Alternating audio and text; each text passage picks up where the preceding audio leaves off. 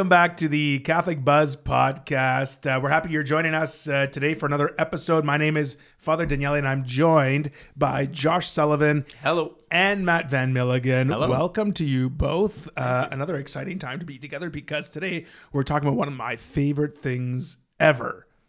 And you might have guessed food, but it's not. It's the Bible. Yeah.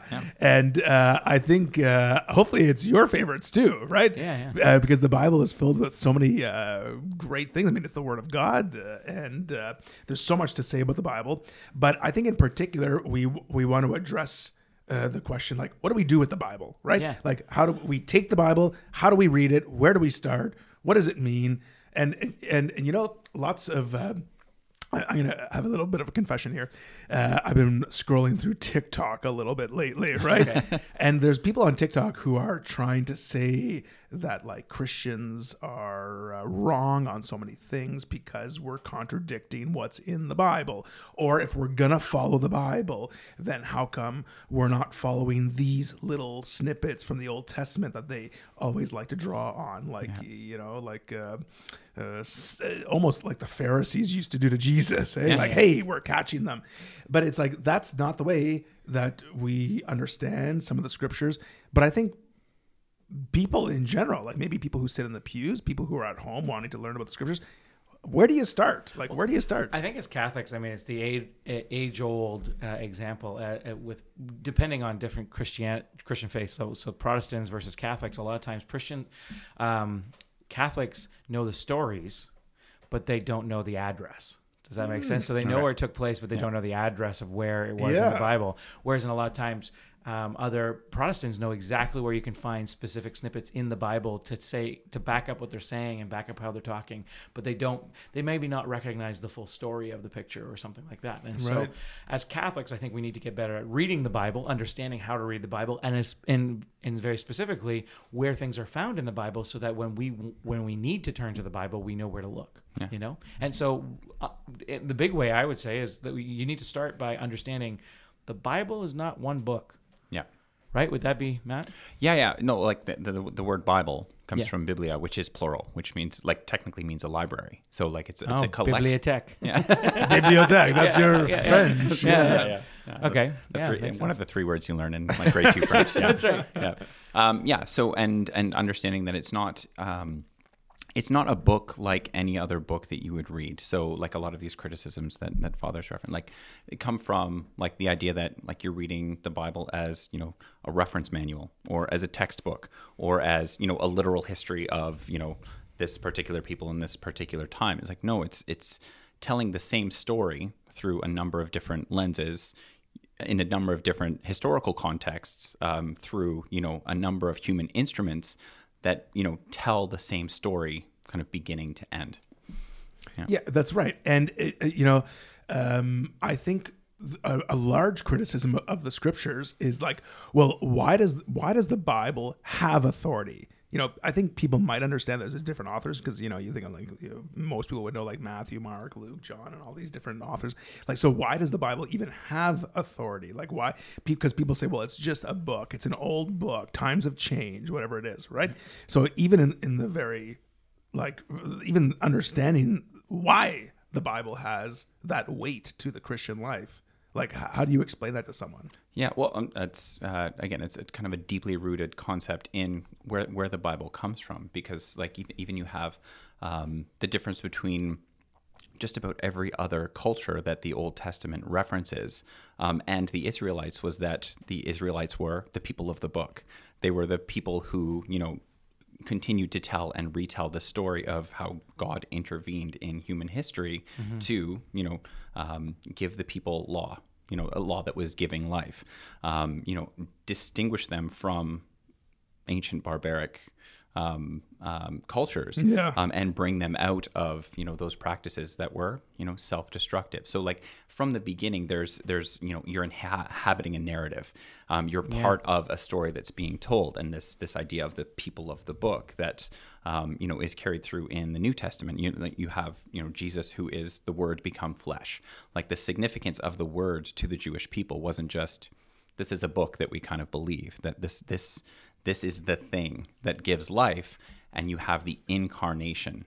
And then you have the extension of that past kind of the incarnation itself, the apostolic age, that, you have Scripture, sacred Scripture, the canonization of Scripture as, the primary revelation of the person of Christ, being carried forward into, the tradition of the church. Yeah, because by the time Jesus lived, right, what we know as the Old Testament was already in place. I mean, Jesus, one of my favorite scriptures is when Jesus opens up that scroll, today this is being fulfilled. Yeah, I know. I love it. It's just such a mic drop. Jesus, mic drop moment.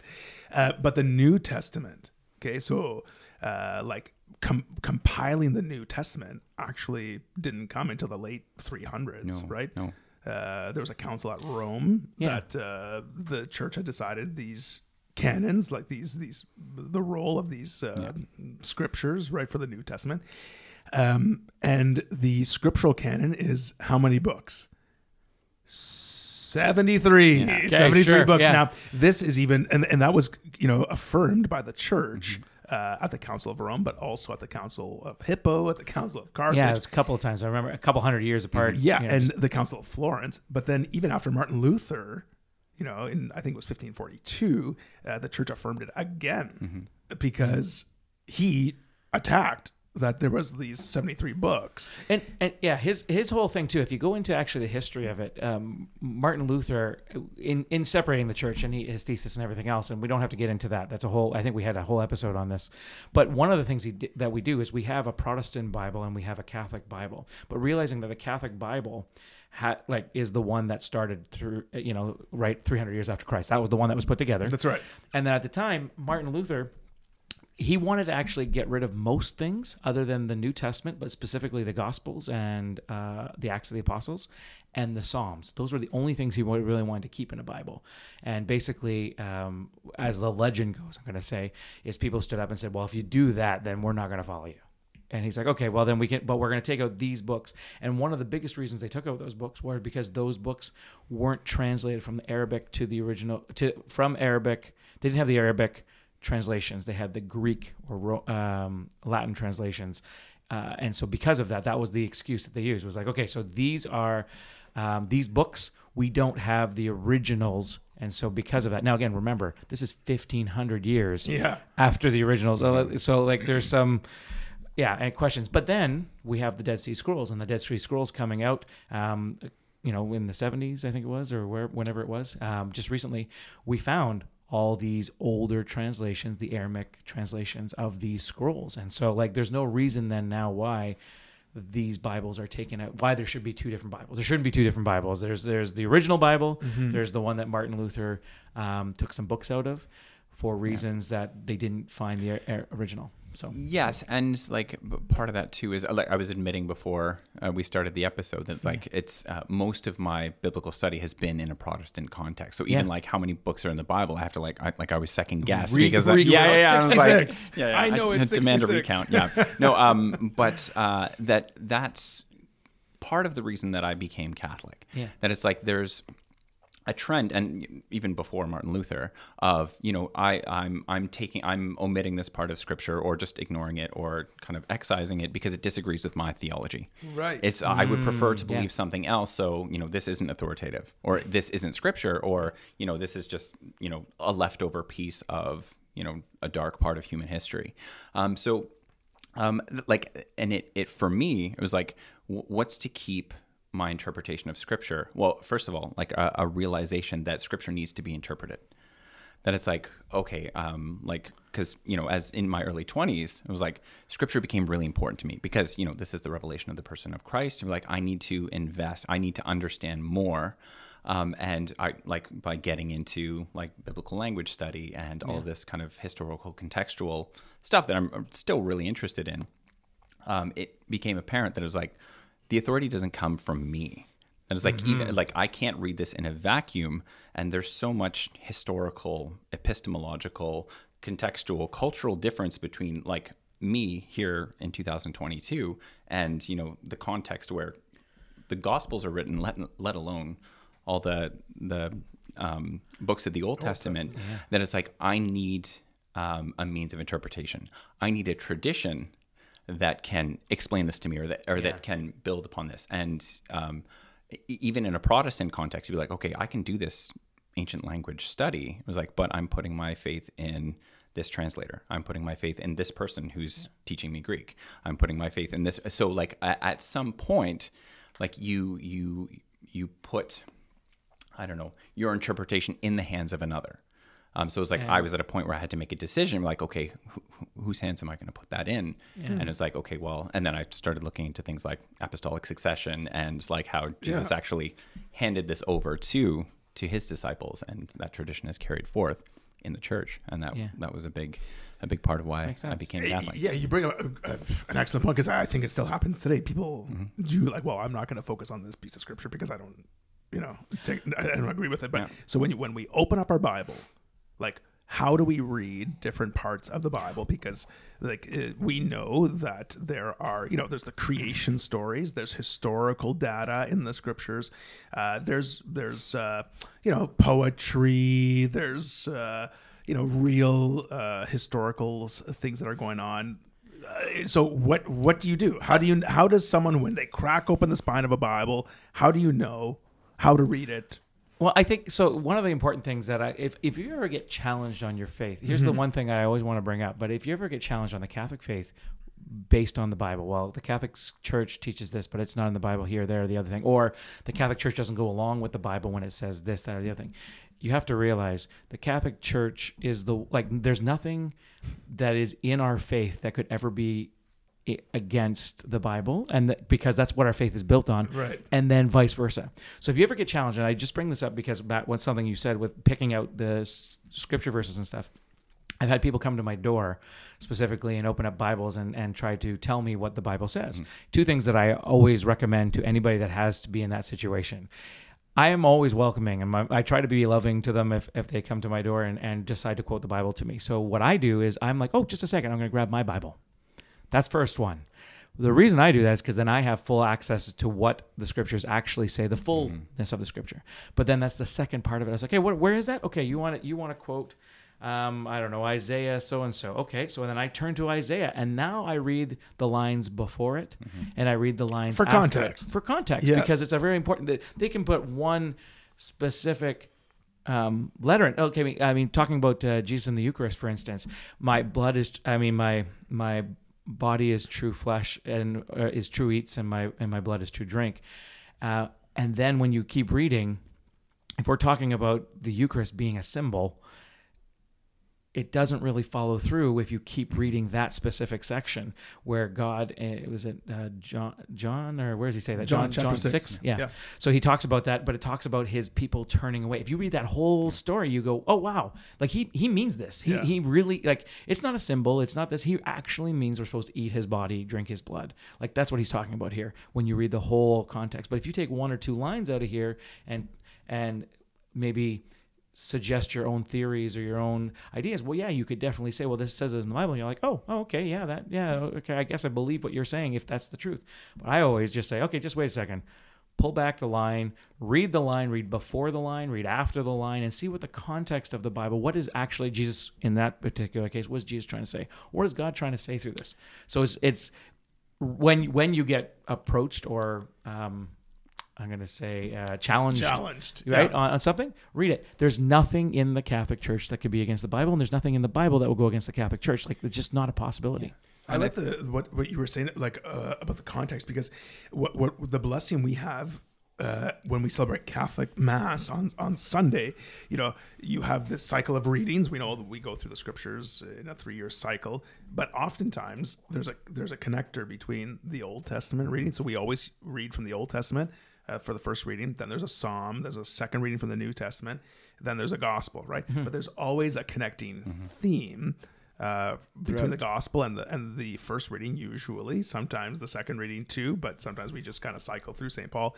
But to reinforce the context of the message, right? And sometimes to show the fulfillment of this particular Old Testament from the Old Testament to the New Testament. Exactly, right? But when you're just kind of confronted with one line out of context, well, that's not helpful for anyone.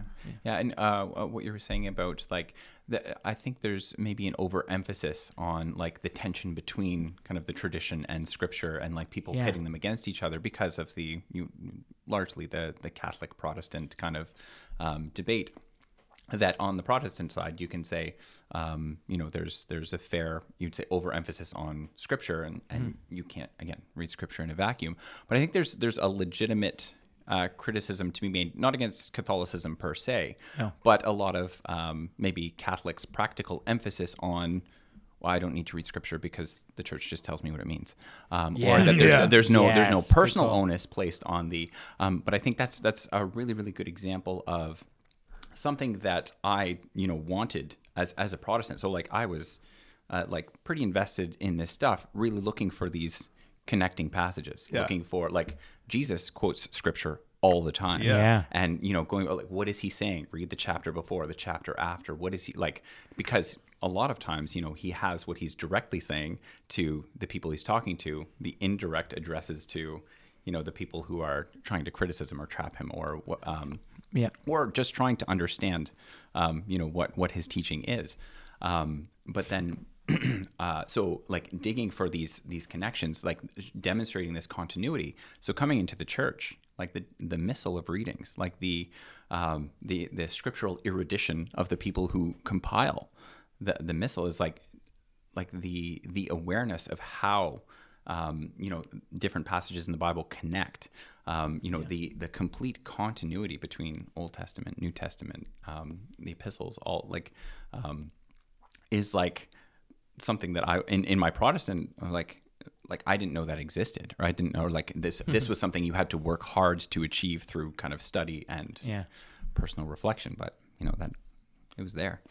Okay, so you say, like Catholics are used to like, I come to church, that guy up there in the chasuble is going to tell us what the scriptures mean. In his homily, Yeah.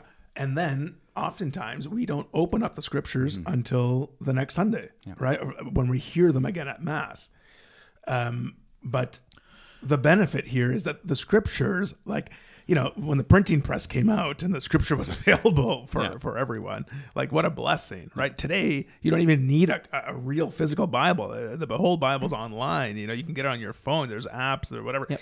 Like people reading the Bible at home, how do you interpret what you're reading?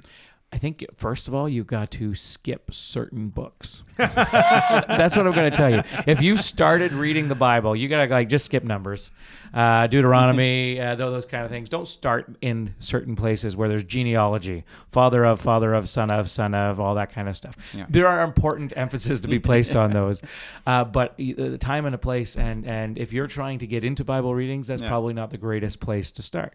So I would say start around the Gospel, start around that kind of stuff. But Matt, I know you're what's really funny about that to me is that like people are always questioning the like historical authenticity of the Bible, or like Genesis 1 and 2. Did they happen? Did they it's like really, really invested in like the answer to the question, like, is the Bible true historically? And then, you point to Kings, Chronicles, Judges, like all like the parts of the books that are historically accurate. You get the genealogy, you get the part that nobody wants to read. It's exactly. Just that's very ironic and funny to me. But I do strongly believe, like, look at the Acts of the Apostles, right? In chapter 8, Philip and the eunuch, and he stumbles upon the guy reading the book of Isaiah. It's like, do you understand what you're reading? And the guy, how can I if no one guides me exactly, or teaches me, or no one leads me, right? So I think that, yes, in a certain way, there's a proper role for the priest to sort of interpret and teach the scriptures to people on Sunday, but also to encourage them to be able to do it on their own. Yeah. Like, Philip didn't follow the eunuch around for the rest of his life. No. Yeah. Interpret the Bible for him. I think there's a place. That's one of the perfect opportunities where the church has a role in this, is get people started, but then so that's where we're going to Sunday masses. We're being fed not only through the Eucharist, which is our source of some of our faith, but we're being fed through the Word made flesh. And so looking at the actual words of the Bible, and we can be fed like that daily. By not going to Mass, we can still be fed through the scriptures and read ourselves. But then when we're having problems understanding, or then we can go back and go to mass and go and bring it up to the church. Say, hey, what does the church say that like, we had a reading not too long ago. It was on one of the Sundays, I think it was about Jesus really in a parable praising the guy who kind of seemed to swindle his master. Yeah. Right. And so where like shrewd manager, which always, again, if you're reading that from a Christian point of view, maybe, or from a if you're reading it literally, let's say, well, Jesus seems to be praising a guy who's doing something dishonest, you know what I mean, and stuff. But so bringing it back to how does the church take this reading? Like, Jesus is saying these words and he's saying that this is a good thing. So what is Jesus trying to say? Like, there's confusing parts of the Bible. So read them, try to understand them on your own, and then now go back to the source and see how are we supposed to interpret this? How are we supposed to? Now, that's also in, like you're saying, Matt, in different lenses, because how you're supposed to read it. I mean, when I start reading that, I don't know. I'm trying to think of, it was like the breasts are like does and fawns leaping across a mountain or something like that. Yeah, exactly. Like Song of Solomon. Like I'm reading that, and then I'm reading the genealogy. I know that I'm not supposed to be reading. Like, one seems to be a love poem, and then the other one seems to be like a newspaper genealogy type thing. So I know I'm not supposed to be reading it the same way. I just don't know through what lens to read it through, and that's where the church kind of comes in to help us. Yeah, and I think it's really important too that, you know, if you're reading the Bible at home, it's okay to do a little background research, or even sometimes in your own Bible. If you get a Catholic study Bible, that's really it good. gives you like a little context of what this reading is, right? Yeah. So you have the four Gospels, right? Matthew, Mark, Luke, John. We know that Matthew, Mark, and Luke are similar in style. John is kind of off on his own, right? But there's reasons for that, right? John is the beloved disciple. He's writing from this point of how he knew Jesus, right? Luke is addressing his gospel to a different crowd, right? But then even like, if you have a Catholic study Bible, it will give you context. If not, look it up online. Like, how am I supposed to frame what I'm reading here from the eyes of the writer, right? Of course, inspired by God. But look at the letters of St. Paul. Like, Paul writes letters to Timothy. He writes letters to the Ephesians. He writes letters to the Corinthians. Yeah. He's a master letter writer, but he's addressing certain needs and certain issues that are coming up in those communities. Like, you know, what would St. Paul say to us if he had to write a letter to us, right? Like, that's what he was doing. He was addressing certain things. He was trying to be a father. He was trying to be a spiritual guide, an apostle to these people, you know. So the Acts of the Apostles, you look at, that's Luke. Luke, who wrote the gospel, is now recording like what people were doing, after when Jesus had ascended into heaven. So the New Testament, I think, is easy for people. Or easier, I should say, right? And the New Testament also has that sort of story flavor. Well, it's like, this happened. I mean, we see pictures of it. You know, there's a whole series called The Chosen, kind of brings the scriptures alive. You know, so people have these images in their head of like, oh, okay, this is what happened to Jesus. You know, like these vivid things come to their mind. In the Old Testament, you know, where people are less, I would say, less familiar with, right? It's the same thing. There's context to every book, right? We read them in certain ways. I was going to say, I'm going to challenge anybody who thinks they know everything. Like, who are the Maccabees? I mean, I know now, but I had to go for years. I'm going to say until probably maybe 2 or 3 years ago, I knew the Maccabees. I knew their books about Maccabees. I knew that there was a bunch of fighting and a bunch of war, but I never understood their purpose or their role, why we include them in the Bible or anything else. And so it wasn't until a couple of years ago where I decided to finally search and find out, you know what I mean? Why is this here? And what is the place? Because to me, it just seems to be like a whole, we're just going to talk about this random family that likes to fight. You know what I mean? Like, or the group of people, I should say. But yeah. It would make for a good Netflix series. It really would. I mean, I got to be honest. Like, it's the Game of Thrones, but like biblical style, you know, like a bunch of backstabbing, bunch of, you know, fun stuff going on. So I think people need to maybe understand the importance of reading the scripture on their own, right? But because people find it difficult, or they don't really make sense of it, you know, maybe it is. You know, we're looking at Philip and the eunuch. Maybe we do need people who do know how to read the scriptures to guide people. You know, and maybe I shouldn't say maybe. People need to guide people. Right? Parents got to guide their children, guide their brothers and sisters, their family members, whatever it might be, right? The church has to do that. I know here in the parish, a Bible study has started. People are loving it. It's bringing the scriptures alive. It's a time for people to come together and read the scriptures, talk about it, and share with one another. Like, how often do we have the time to talk about scripture readings together? I had an opportunity recently to travel with a group of teenagers. We were going to celebrate Mass at this a Christian camp. And anyways, in the car ride on the way there, I said, "So what did the scripture speak to you today?" And you know, this car full of teenagers they're talking the whole way down and like, oh, they're full of that. And as soon as I asked that question, there was dead silence. Yeah. And one of them said, I'm not really used to talking about this. Yeah. And it's like there's this uncomfortability, you know, and so you push them a little bit. Well, what did the scriptures speak to you? Like, what did you take home from the scriptures today? You know, and then sort of some conversation. So I said two things. I said, when you read the scriptures, you're always looking for two things. I always say to people, one, what is it saying? Like the piece of scripture you just read, what is it saying? Okay, so make sense of it yourself. Yeah. Number two, what is it saying to me?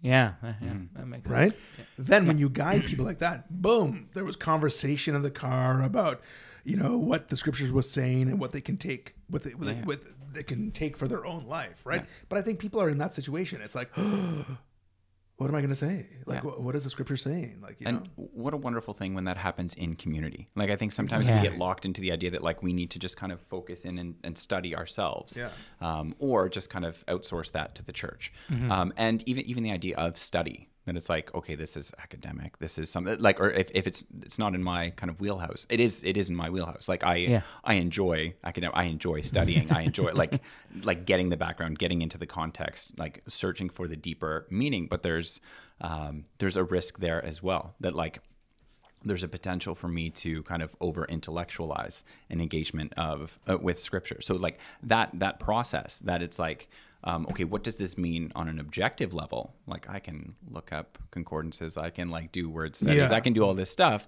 but that potentially lets me keep kind of an intellectual distance from the word itself. And it's really interesting that like a lot of the historical contextual study that's happening now is out of kind of this post-Enlightenment intellectual tradition that is also kind of part of like dismissing the historical validity or dismissing miracles, or so like this was just contextualizing everything out of relevance. Or and you had this even in Jesus' time, like you had the Greek intellectual tradition that was really trying to understand this in terms of Greek philosophy. You had a lot of the Pharisaic tradition that was like trying to understand this purely in the sense of the law, like what's the precise theology that we can employ here to understand, like even when they ask what's the greatest commandment, saying like, because there's a debate already going on about which law or which gives sense or gives priority to everything else, and there's they have an intellectual, they have a safe distance from the word, and Jesus he uses that formula, or like they want to know the precise theology. He says, "Let me tell you a story." They want to do exegesis. He brings in eisegesis. He says like you need to inhabit this. This isn't just an idea that you can keep a safe distance from. This is your story. This is about you. So that approach to reading scripture, that you read it once, you're like, what does this mean? What does this mean on an objective level? Yes, I can use all of these study tools. They're like, but what does this mean for me? What does this ask of me? Like, what does this compel me to do? Or like, what do I need to change in my life to become more like Christ? Yeah, exactly. Yeah. And I think that's a real problem today, because people keep a distance, whether it's intellectual or whether it's a comfort distance or whatever it might be, right? People say like, well, that's just the Bible, right? That's not today. Today, things are different today. St. Paul was crude when he said those things, or we don't really follow you're bringing up the Maccabees, we don't want to be like the Maccabees, that kind of thing. That's whatever it might be. There's always this like safety net, right? But this is the inspired word of God. Like this compilation of books has been around now You know, we're coming up to almost 2,000 years of the Bible that as we know it, right? It's the inspired word of God. It's living. It's active. It's not something that we keep on a shelf and let it grow dust. You know, remember a couple of years ago when I asked people to bring their Bible to church? Yeah. You know? Yeah. And I told people, I said, grab your Bible off the shelf. bookshelf. Blow the dust off and, you know, and bring it here. We're going to talk about how to use it. And it's like, people were like, I haven't opened my Bible in so long. But it's like, the word is living and active. It's alive. If we actually go into the scriptures and we read the Gospels, okay, we see that Jesus is well informed in scripture, right? Like even at 12 years of age, they find him in the temple where he is talking about scripture. He's talking with the rabbis in the temple and the priests in the temple and stuff. That's where they find him in the temple again. So like Jesus has shown us the way. I mean, he didn't have St. Paul's letters and the Gospels at that time, right? But what he had was the scriptures, and he knew, even to the one that we brought up before, where like he opens up Isaiah and he reads exactly, he searches. I think the Bible, the Gospel says something along, he searches for the passage which he is looking for and then reads it. Like he knows what, like he's opening up specifically to a page to read exactly the words that he wanted to read. It wasn't like, let's just shuffle through this and Bible bingo, done. You know what I mean? Like he knew the scriptures well. Yeah. And more than that, a lot of Jesus' teaching presupposes a biblical awareness of his disciples, you know, the people who are engaging him and challenging him, like even when they ask what the greatest commandment is. Yeah. You know, he says, love the Lord your God with all your heart, soul, and mind. He's quoting Deuteronomy 6. But then a lot of people think, you know, this is the God of the New Testament, so it's all, and love your neighbor as yourself. And it's like, but he's also quoting Leviticus, which nobody reads, That's right. chapter 19, that is like, this has been the story all along. Yeah. So, and there are a bunch of other examples that we probably don't have time for, but he, more so than just he quotes scripture a lot, he expects the people he's speaking with, the people he's addressing, to have a pretty solid grasp of scripture. Going to Mass, so I would tell people going to Mass, listening to the readings, trying to listen when you first listen. How do you get that? How do you...